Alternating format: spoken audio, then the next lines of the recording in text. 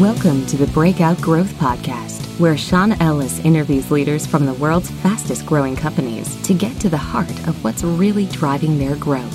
And now, here's your host, Sean Ellis.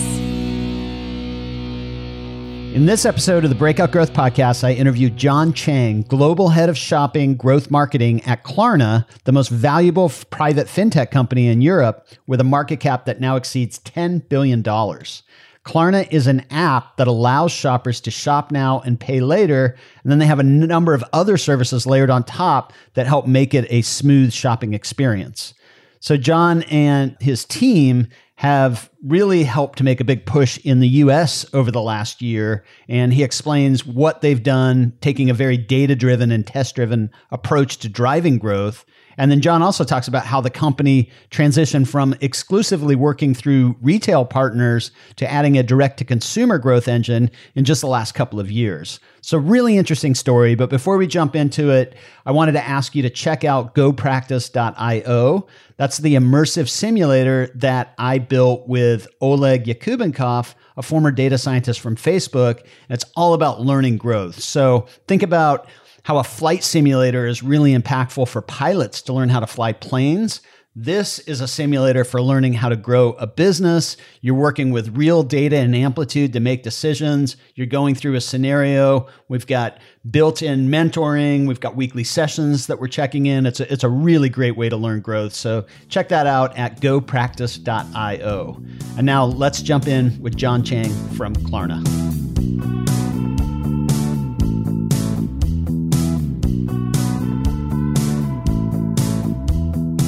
Hey, Jon, welcome to the Breakout Growth Podcast.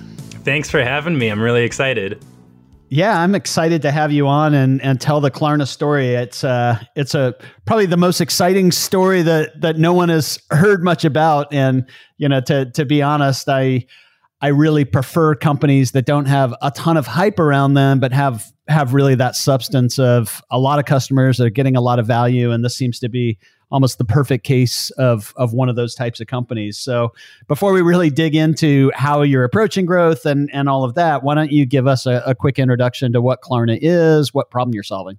Oh, yeah, for sure. So Klarna is, first of all, a Swedish term for clarity. It's a company that was founded in Stockholm, and we make shopping simple, safe, and smooth. Smooth with 3 O's. That's our big brand thing right now. And it's, I mean, maybe it's because I have a product marketing background, but I love explaining things by talking about the product first. Sure, no problem. Yeah, I mean, this company is actually like 15 years old, and if you ask anyone in Sweden, they're like, "Oh, well, you know, you have a monopoly over the online shopping sphere." And then I'm doing marketing in the US, where, to your point, it's an uphill battle from the brand standpoint. And what we do and how we entered the market just in March of 2019, which, yeah, wow, we haven't been here for that long for the direct consumer product. We have a mobile app that allows people to buy now, pay later anywhere. And then we're also integrated with a whole bunch of merchants to power their buy now, pay later checkout processes. Mm-hmm. And so part of, I think, what, as I kind of dug into the company a bit, in Europe, it seems like people are much less likely to have credit cards. I know they have debit cards. How have you found as you're in the United States, where people tend to have credit cards, is the value proposition not as strong, or if you had to tweak it a bit, or what's the difference that you're seeing there? Yeah, I think that's exactly it. The culture is fundamentally different. The competitive set is also fundamentally different. So the beauty though is there's 360 million Americans, so we can find our niche within here.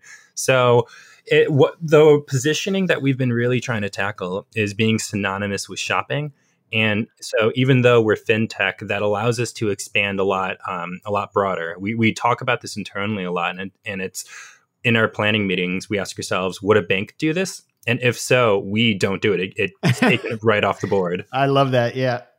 Yeah, where fintech can be kind of boring if you look at it simply from a bank perspective, but shopping's not boring. I mean, if you ask my wife, she would say it's the greatest thing in the world. So, I may be slightly different there, where I might not like it quite as much, but the fact is that shopping is something that we all have to do, and if you can make that process easier and more enjoyable, there's a huge opportunity there, which is clearly demonstrated by the $10 billion plus valuation that the company recently, it's been reported at least with your most recent fundraising, which I think was just last month, or at least it's been crazy reporting of it. So you've been there a little over a year, right? Yeah, I started in August of 2019. Yeah. And was this like a massive step up in valuation, or was it already pretty valuable? It's just people in the US hadn't heard much about it. Kind of both. So, I mean, it's like, again, the entire population of Sweden, and no knocking on Sweden, is the same population size as New York City. So even though having a monopoly there and being in the UK and a small handful of countries, winning the US is just a massive opportunity. So I started in August, and that was actually right after a big funding round. So I think we were around like 2.5 billion right when I started in terms of valuation. And then, yeah, it's a significant. That's a massive increase. Yeah. So I mean, clearly, a lot of businesses have been hurt by COVID. I'm assuming that the shift to online, I mean, I look at myself now, every time you step into a brick and mortar store, you're risking exposure. And so, I find more and more excuses to buy online, and I already bought a lot online before. Have you found that COVID has added fuel to the business, or is it just that you're kind of more protected against COVID, or has it actually slowed it down some? It's all over. So, I mean, first and foremost, we in our practices and our product and everything at our core, we are not here to be a debt trap. We are not here to have people buy now, pay later so they can spend beyond their means. So right when COVID hit, we actually increased our acceptance rate criteria. So you can use that product. And it wasn't to be like, oh, we want to slow our growth, but we wanted to just make sure that we were taking people in who would spend a little more responsibly. We also implemented essentially what we've been calling internally low and grow. So you can come in, and then as you continue buying, paying up and stuff like that, you can increase your buying power with Klarna. So for that matter, it did slow it down a little bit because there's just, if you're whittling down the total addressable user base. But on the other side, we actually had a record amount of shopping volume the week after the stimulus checks went out. So it's been a real wild ride. One of the things that has helped us a lot is we're so data driven, especially like that's a core principle for the team that I'm running right now. And as we would look at the data like nearly daily and figure out what the shopping trends are, we would cater then our creative and advertising as well as our email and so forth just around that. Like beauty took off almost immediately. And wow, I would expect the opposite. I would expect sweatpants to take off immediately. Well, that was another one, athleisure. So we were making so much. It's not like I'm tired, but I'm honestly kind of tired of the term athleisure. We were doing so much of that. But I've loved looking at the trends, and then we've seen a lot of millennials leave big cities and either buying homes, getting cars, and so we've leaned into the home category. It's one of the benefits of just owning shopping as a whole. I've been able to look at the data, pivot our marketing strategy, and then look at the data and pivot, and it's really taxing and tiring. But I have the right team to do it, and I think that's really like jettisoned our growth during COVID. Wow. So what kind of size of transaction do you go up to in what you're supporting? Yeah, for sure. I mean, it really depends on, so we do soft polls like all of our competitors and really most fintech companies. And it depends on what we get back from that soft poll. And it's instantaneous, it's immediate. What does that actually mean? Soft pull? I've been in this for so long now. I have such a hard time zooming out. I'm so sorry.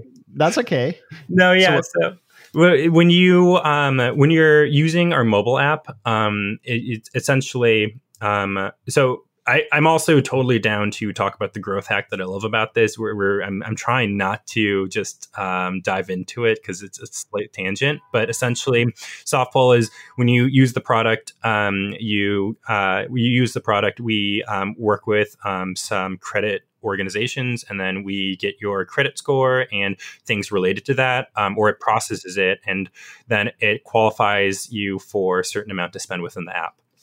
Mm-hmm. So in terms of would somebody potentially buy a car with this, or is it more kind of consumer goods?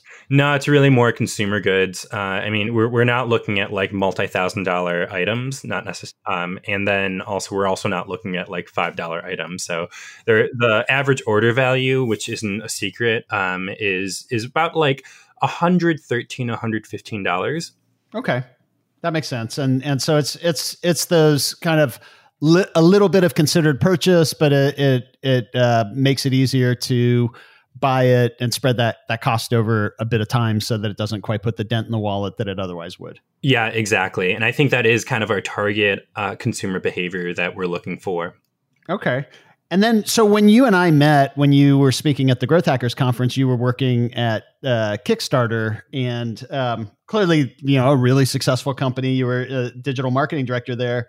When you compare these two opportunities, these two roles, what do you find are kind of the things that are really similar, and is there anything that's really different between them? There's really only things that are very similar and things that are very different, and nothing in between. Okay. Uh-huh. So, one of the things, and I've kind of done this with all of my roles somehow, but they're both organizations that in their own community and user base depend on the demand as well as the supply. And in this case, the demand for both organizations is consumers. And then the supply then for Klarna is merchants, because we're getting commission when they're integrated. And then for Kickstarter was the project creators. So the kind of marketing deployed to maintain the supply and demand and growth is similar in the approaches and kind of the mentality. What's real different, though, is I think just Kickstarter is a private benefit corporation, so they're held accountable for the growth of the creative community over profits. And for that reason, we actually did not focus so heavily on the consumers because, and we said this a bunch when I was working there, like, we don't want to be QVC. We're not there to have like the next small tech thing and then convince people to buy that. Whereas at Klarna, one of the big approaches that we have been driven by in 2020 is we've been calling it the Klarna Consumer Network. And so thinking about the supply and demand, especially with the effects of COVID on retailers like you're talking about, we are seeing that what they want from vendors is not just technology. They're also looking for vendors that help bring consumers to their products for e-commerce. So we made a strategic shift in like our business to business marketing. And instead of necessarily finding like the biggest dollar deal at the very moment, we're also keep taking consideration how many consumers that merchant has on their own, because that would fuel this Klarna Consumer Network. In addition to like our mobile app, which is nearing 6 million users. Wow. Yeah. So when you kind of step back, I mean, clearly like a $10 billion plus valuation isn't a category of its own, especially for a private company. What do you think has been really the key to getting there? I mean, was it you guys just hit the right opportunity at the right time? Is it partly execution? I know a lot of that initial momentum may have been built before you got there, but I'm sure you've had that question as well, and even in deciding to join the team, that you had to have been curious about that. So what do you think it is that has propelled this to be such a valuable business? Oh yeah, for sure. I mean, serendipity is part of any startup success, any company success. But I think that we do a very good job of preparing ourselves to be lucky. And like all the companies I've been at that I consider a success, I have done that same approach in a variety of ways. But the quick story about our growth in the US is that the mobile app launched in March of 2019. It literally ingests the entire internet. So anyone can buy anything, anywhere, and pay later. And that was our direct-to-consumer offering, the way we were like, well, no matter what happens, and it's kind of like throwing spaghetti against the wall, we know that we have an offering for any kind of American. And I love that as an approach and as a growth hack. I really don't see too many growth hacks that are true growth hacks using technology in that way. So and then our brand approach is that we do branded campaigns that are temporary monopolies on communities. So in, let's say, like May, June of 2019, we partnered with RuPaul's Drag Race. And we were like, the drag community, there's so many things we love about this community and how passionate they are. We did this branded campaign with them and immediately had 500,000 downloads.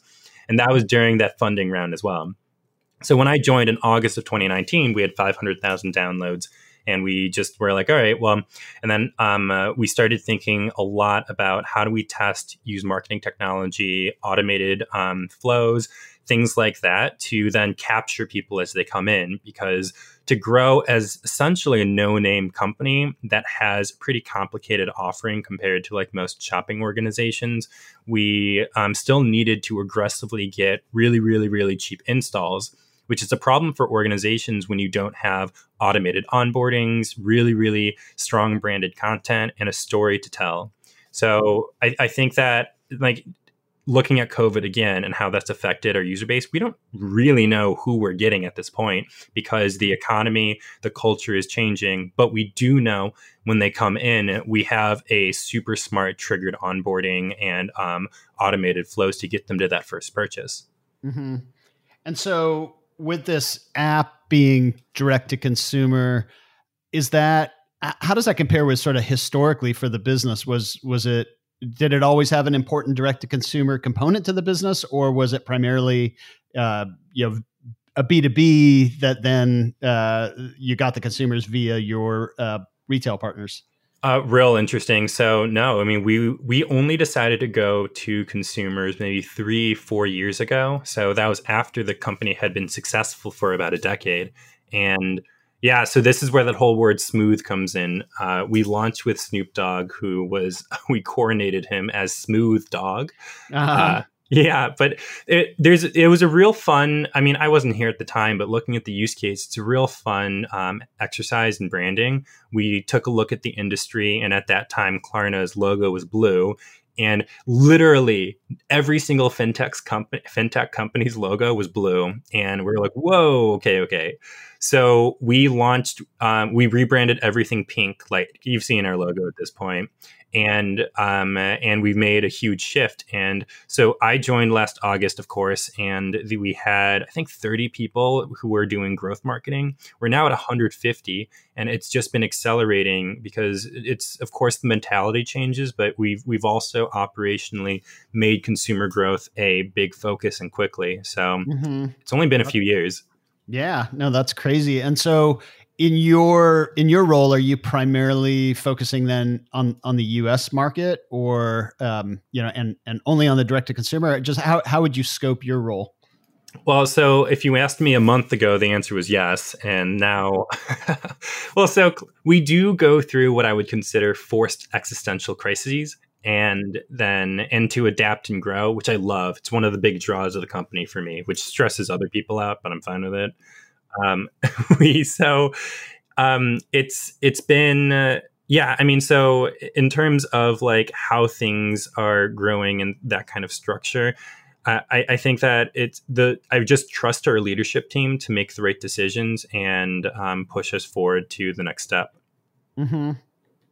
And so, but for the scope of your role, kind of day to day, what are your personal success metrics, for example, and the areas that you can affect those success metrics? Yeah, totally. So in that first year was just focused on the US, and now the team is, we went from app growth to now shopping growth, and we are focused globally on monthly active users, shopping volume, and product feature engagement. Whereas prior, the number one thing was installs.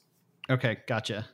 And that makes sense. I mean, I think you're not going to have monthly active user growth if you don't have the installs. And so part of it is you got to build enough pipeline to then try to convert all of those installs into something that leads to long-term value for customers. Yeah, and I see actually similar growth curves when nothing's really aligned to like Series A, Series B, Series C anymore. But in terms of like the overall valuation and cash in the bank, I think that we are at a point where it's like, okay, we've proven we can really quickly grab market share, but can you maintain it? And when I was at General Assembly, for example, it was kind of a similar story where it was quickly grabbing market share. And then after a funding round, the investors were like, all right, well, can you sustain it? And that's what we want to see too. And that's what we're hoping you'll do. And that's why the valuation has jumped. Yep. No, that makes a lot of sense. And then more generally, your organization. So you've said it's really in growth marketing. You've moved from that 30 to 150.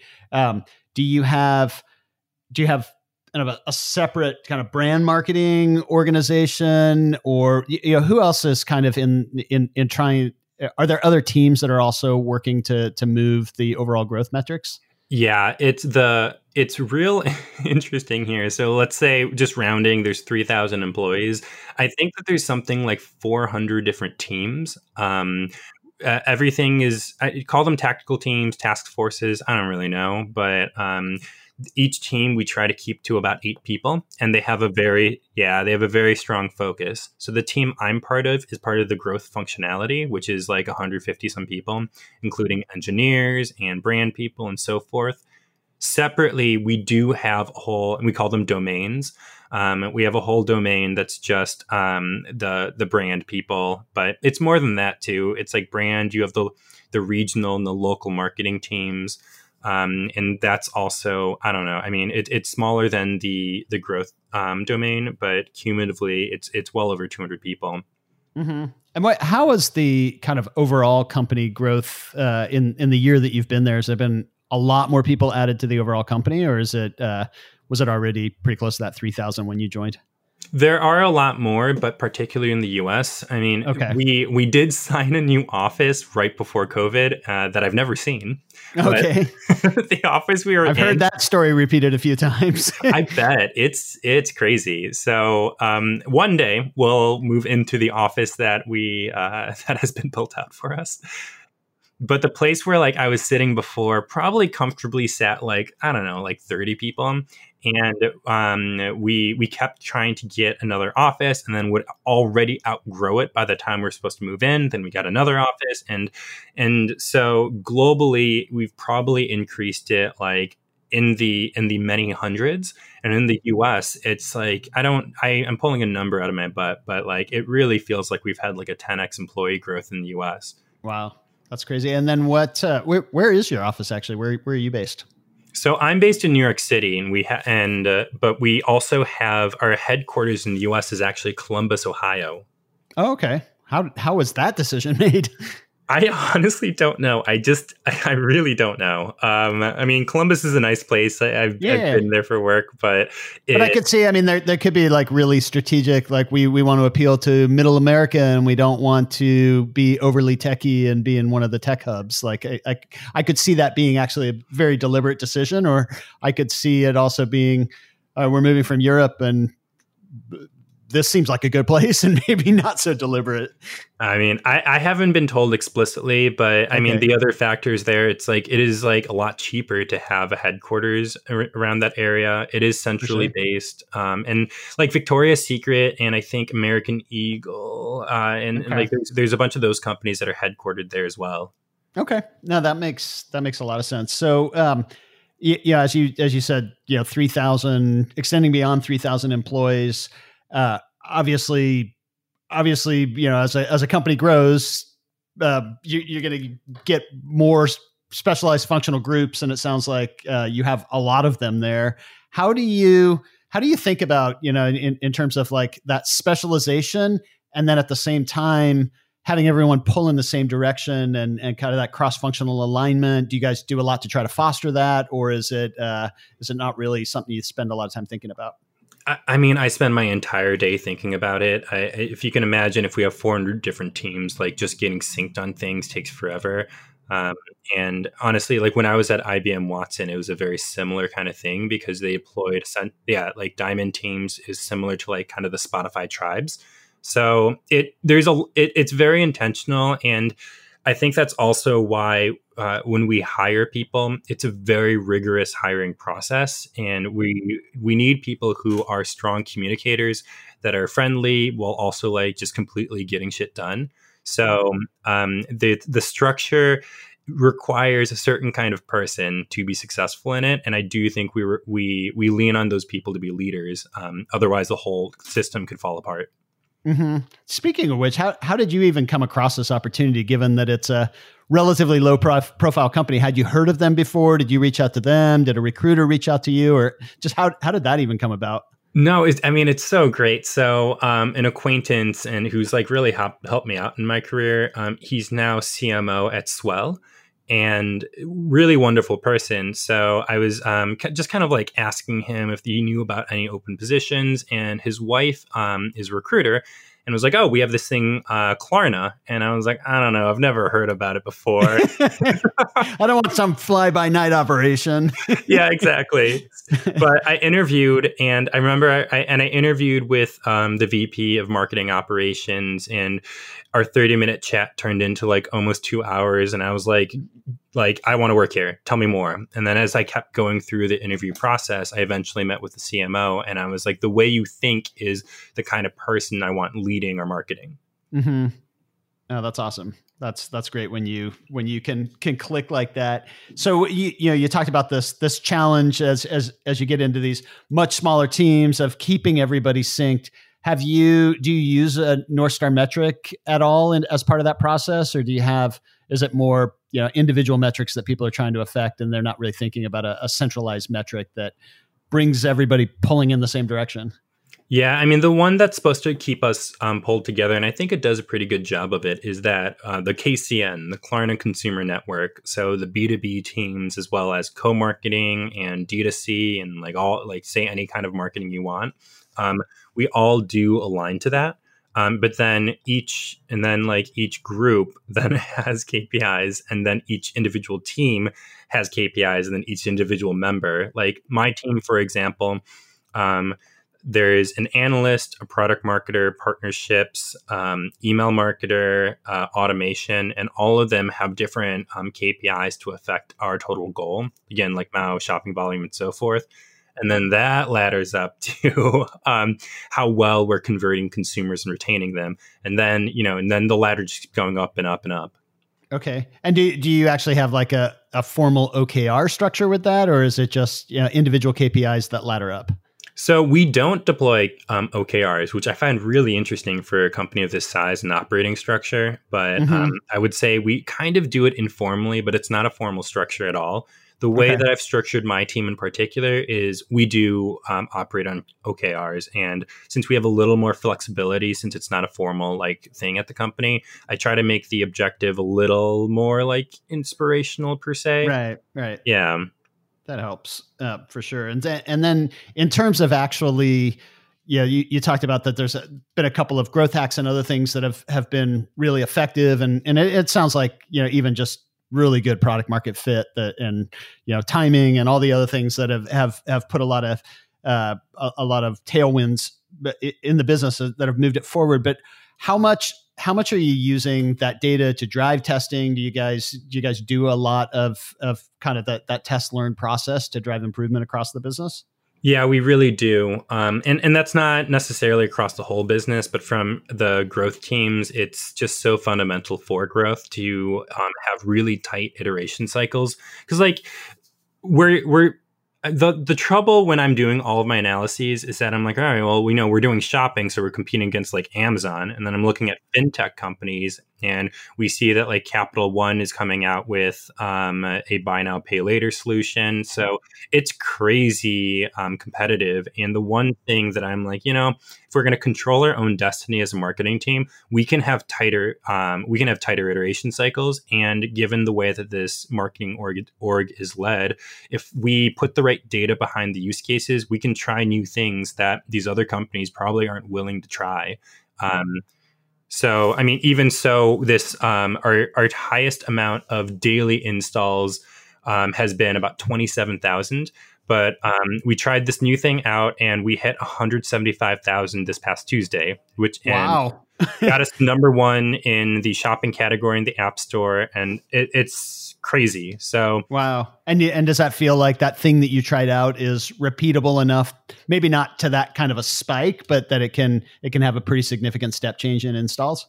Yeah, I think so too. And all of these things, as we try them out, also slightly shift the overall company culture as well as the mentality around growth too. Which so then it buys us some more flexibility and autonomy. And so this was just a simple partnership. I mean, we have our rewards program, we have a cashback program. We've partnered with organizations like that before. But what we did is we did something like never underestimate the power of an Amazon gift card. That's like what I say all the time. So for anyone in the T-Mobile Tuesday app, they drop deals every Tuesday. We bought out ad space on there. And again, like we are on every other ad channel, and we've been doing this very well testing, but we're like, all right, we'll put an ad there, and anyone who becomes a new user, so that's a full account creation, will get a $5 Amazon gift card. And we had 175,000 in one day. And even in addition to that, we have a loyalty program where you get points for shopping. We had 40,000 people sign up from that too. So it hit all the metrics. I did not forecast it would do that well. But it's impossible to forecast what especially when things have that kind of an impact. You would be reckless to try to forecast those kinds of numbers. Yeah, exactly. And so there's that. And then for our advertising, we've essentially trusted the AIs and the algorithms on all the ad channels a little bit more. I mean, it's not like programmatic per se, but it's more so this is where the brand comes in. We have really good branding, and we essentially were like, all right, well, what if we have we assume that there's imagery and messaging that is perfect for all types of consumers, and what will hyper target them. And then so what we did with Facebook and Instagram, we just threw in an enormous amount of assets and imagery and reduced the amount of targeting. And it's worked really well for us because then it's all based on the initial interactions. And then Facebook will use EdgeRank and the affinity scores and then show it to more people like that. So it's really counterintuitive, especially because I'm teaching social media right now at NYU, and I'm talking about all this targeting, and then I'm not even doing it myself. Right. But so in terms of obviously competing in something like Instagram and Facebook, though, it requires such deep expertise to outcompete other people in those channels. Have you been really deliberate about building some super strong social skills on the team? We have as well. So we've essentially leaned into a lot more of this kind of influencer work, especially as we're trying to get into the older Gen Z, the younger millennials. It's a key way to do that. We also didn't want to just do what was the traditional influencer model where they talk about you and that's where the relationship ends. So it's more so as we do all of these things, how do we make kind of a masterpiece of content that can be repurposed? Do we have the right licensing for use and paid? Does it affect global? And it's all these small considerations that do require deep understanding of social and the influencer kind of way to use it. Mm-hmm. And then so I guess one other question with that is once you convert new consumers on the product, do you see a lot of word of mouth unlock from those consumers, or is it primarily your efforts to acquire that's driving a lot of the growth? Well, we're seeing more word of mouth, but it's still not where I would want it to consider it viral growth per se. But we're getting more of it. But one of the things we do measure is ad recall as well. So we do a lot of these brand studies. Over the summer, we had our biggest brand campaign of all time, and our ad recall, or our brand name recall, jumped from 26 to 31, which is pretty big for us. And from there, I'm assuming, and this is from all the studies I normally read, is that there will be a tipping point, but I don't think we're there yet. Mm-hmm. So in terms of the brand side of things, do you feel like you need to spend more time in building that brand and that brand recall side of things because it is a financial product and people need a lot more trust there? Or is it more of just being top of mind when they have the need for the solution? It's for sure both, because one of the primary reasons people decide to like participate in the service is the buy now, pay later. But one of the reasons why people decide to stay with the service is the whole shopping thing. We have so many shopping features, delivery tracking, so you can authorize your email client and we scrape that for delivery information. So you don't even have to buy using Klarna.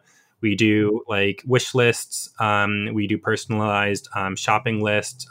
We ingest tens of thousands of live deals every day from our affiliates. I mean, we've taken a look at what it means to shop and we've put it all in this app. And that's what gets people to stay. And that's one of the reasons why the brand needs to be so strong on the shopping end. Mm-hmm. It feels like you're kind of almost curating that entire shopping experience so that it up levels all parts of it and integrates it into some kind of consistent experience as well. Precisely. Absolutely. That's great. And then in terms of when somebody learns about Klarna to the point where they really get it, and what we often call like an aha moment or the point of activation, what do you feel like they need to get to while you maintain that enthusiasm and attention before they kind of give up and go, what the hell is this thing? Why am I wasting my time? Is there a certain point where they kind of get that individual tipping point in terms of like, oh my gosh, I really like this? I mean, honestly, that's what keeps me up at night a lot. We're doing a very extensive study into that right now. We're internally just calling it our UX Touchpoints project. But it builds on top of the strategy that we agreed on in January that I took out, like it's a feather out of my B2B marketing hat, the portfolio marketing, but it's called it Beachheads. And we assume that since like we're kind of a one-stop shop for everything consumer shopping, that there's a reason why someone might come in and it will be different than other people. So I was like, okay, imagine this as like everything that we have is an island and each of our individual product features and USPs is a beachhead to bring people in. So we've done a whole lot of conquesting around specifically people who want deals or wish lists or cash back and so forth. And then afterwards, this automation cycle I've been talking about reintroduces that value proposition and then slowly introduces all of the other ones in sequence. So, okay. Yep. Yeah, exactly. So the sticking point is actually different per user, which has been fascinating. It actually reminds me a lot of Dropbox, where if someone was coming in through a shared file, you convert them on that use case. You don't want to introduce too much complexity by trying to sell the whole app, but over time, you're going to create a lot stickier experience once they understand that they can sync between their own devices, set up collaborative folders, that there's almost this kind of like sequenced marketing that happens to where ultimately you have them forever if you can kind of get them to fully understand what's available. Oh, yeah. Well, Sean, I think about Dropbox a lot. One of the projects I'm working on is gamifying our experiences. And I'm like, okay, well, like how did Dropbox do it? Mm-hmm. Yeah. No, that's great. And so speaking of which, like, gamifying referral at Dropbox was really effective. So we talked about like, do you have the ability to, or do you see that people are unlocking word of mouth once they start using the service? And then have you done anything to accelerate that through incentives or prompts or anything else? Yeah, it's not where we want it to be yet with the technical functionality. So over the summer, we ran a whole bunch of tests, essentially just giveaways. If you refer someone, you have the chance to win X, Y, and Z. Like we gave away like a Nintendo Switch, what do we call it? Oh, yeah, the Yeti cooler, things that appeal to different people. But what we really are trying to push out is the incentivized referrals, where it's just like, it's automated. Every time that someone you refer successfully creates an account, you get X amount of dollars. So that's almost rolled out, and I think that'll make a huge impact for us. That's great. And then you get that trigger point that if it's automated, they get that referral incentive, and then they get a notification that they just got that referral incentive. That can often trigger another referral, and that could be a pretty powerful loop. Exactly. And then I got a big holiday thing that I'm trying to cook up, finishing the brief up right after this. But we, again, have like so many shopping functionalities, and one of them is a user-generated wish list. And once you do that, you can turn on price drop notifications. People can follow it. There's a social sharing component of this. And I'm putting together a most followed wish list competition. Again, everyone and their mom has done something like this in the past, but we have not. So I want to make it as easy as possible for people to share by word of mouth and have that incentivized to win something.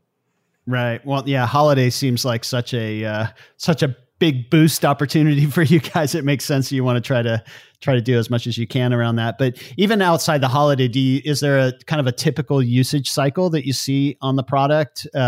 Or is the goal that essentially you become a part of every online shopping transaction? Yeah, I mean, the goal is we're part of everything, but I think that what we're seeing is pretty normal for e-com. We have people who have been inactive that naturally come back for Memorial Day deals, July 4th deals, and things like that. But that's where we have been trying to grow our key segments more than just like fashion and beauty and stuff work really well. But right now, we've also been trying to grow like automotive and home, like luxury home goods and things like that. So we can hit actually multiple shopping cycles. Because technology is great, but it's not like fast fashion where people are coming back and getting sticky. So we're attacking this from multiple consumer segments. Wow. And this, when as you talk about it, I think there's so many use cases you can onboard people into, which it creates all these additional marketing opportunities, including via the merchants and then the direct to consumer activities. It does seem like a fantastic growth role opportunity, and the fact that you guys have grown so much from that 30 to 150, I assume you're still in that growth mode. So is that, if there's any listeners out there that are excited about what you're doing, and when they want to jump on board, is it something that you're doing additional hiring in that area? Yeah. So reach out to me, please do. We're hiring all over the world right now, and hiring a lot of marketers, especially going into 2021. But the big question that we've been trying to solve and plan for 2021 is, so like we literally 10x'd our growth in 2020, and the goal then is, how do we 10x this? And it requires more people, of course, but then like people who think like that. Right. That are not so incremental in what they're trying to do, but they're looking for those big step change opportunities and have the creative capacity to even dream them up, and then the execution chops to test them. And not everything's going to work out, but when it does, it continues those crazy growth rates that you're talking about. I assume when you say you've 10x'd in 2020 that you don't mean on the overall business, you mean probably more the US side, or do you mean the overall? Sorry. Yeah. Yeah. just to be clear. My brain has just been US and the hyper growth here. Yeah. No. Okay. So just to clarify on that. So and then thank you. Yeah, no worries. I mean, I love the variety of roles. I think you said you were at IBM right before this, and as we've talked about, some of the other roles that you've had. If you just take kind of what you've learned in the last year since you've been there, is there anything that stands out as like a really kind of game changing learning that you've done that you can share with the audience?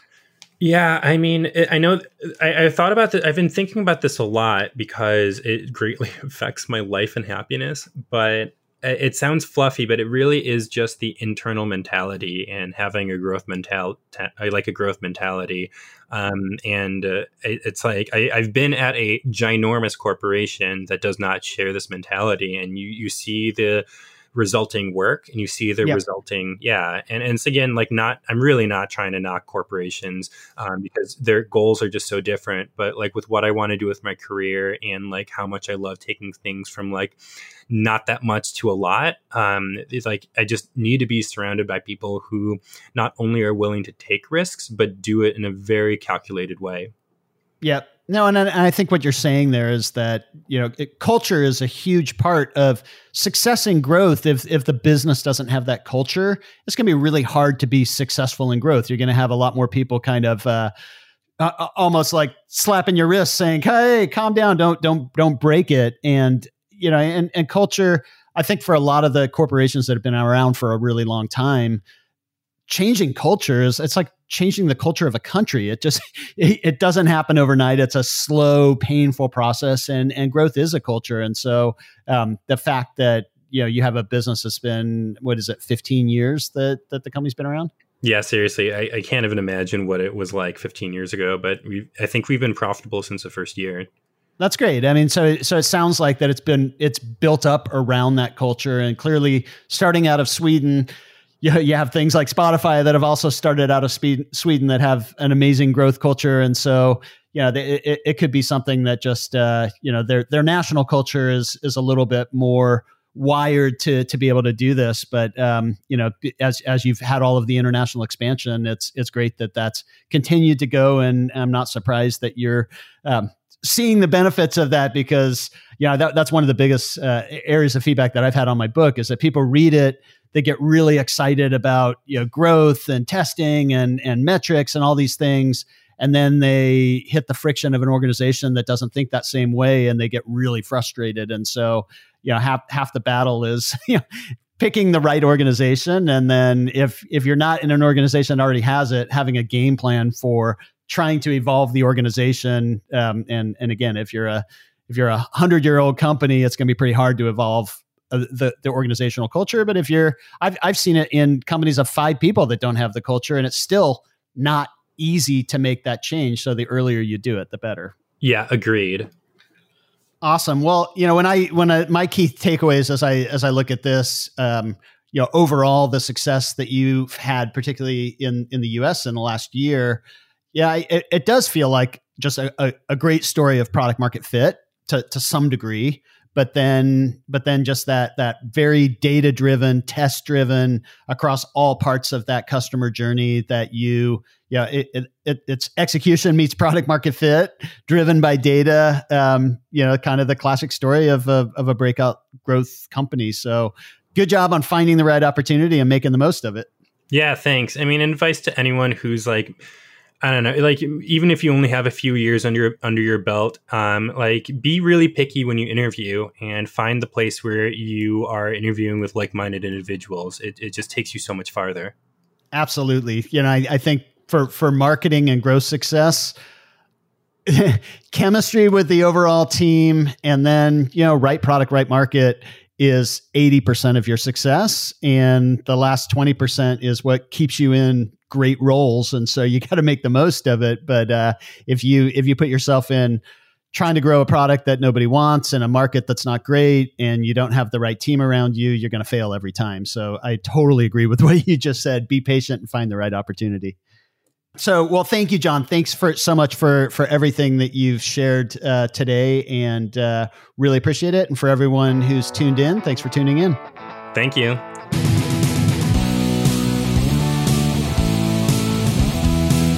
Thanks for listening to the Breakout Growth Podcast. Please take a moment to leave us a review on your favorite podcast platform.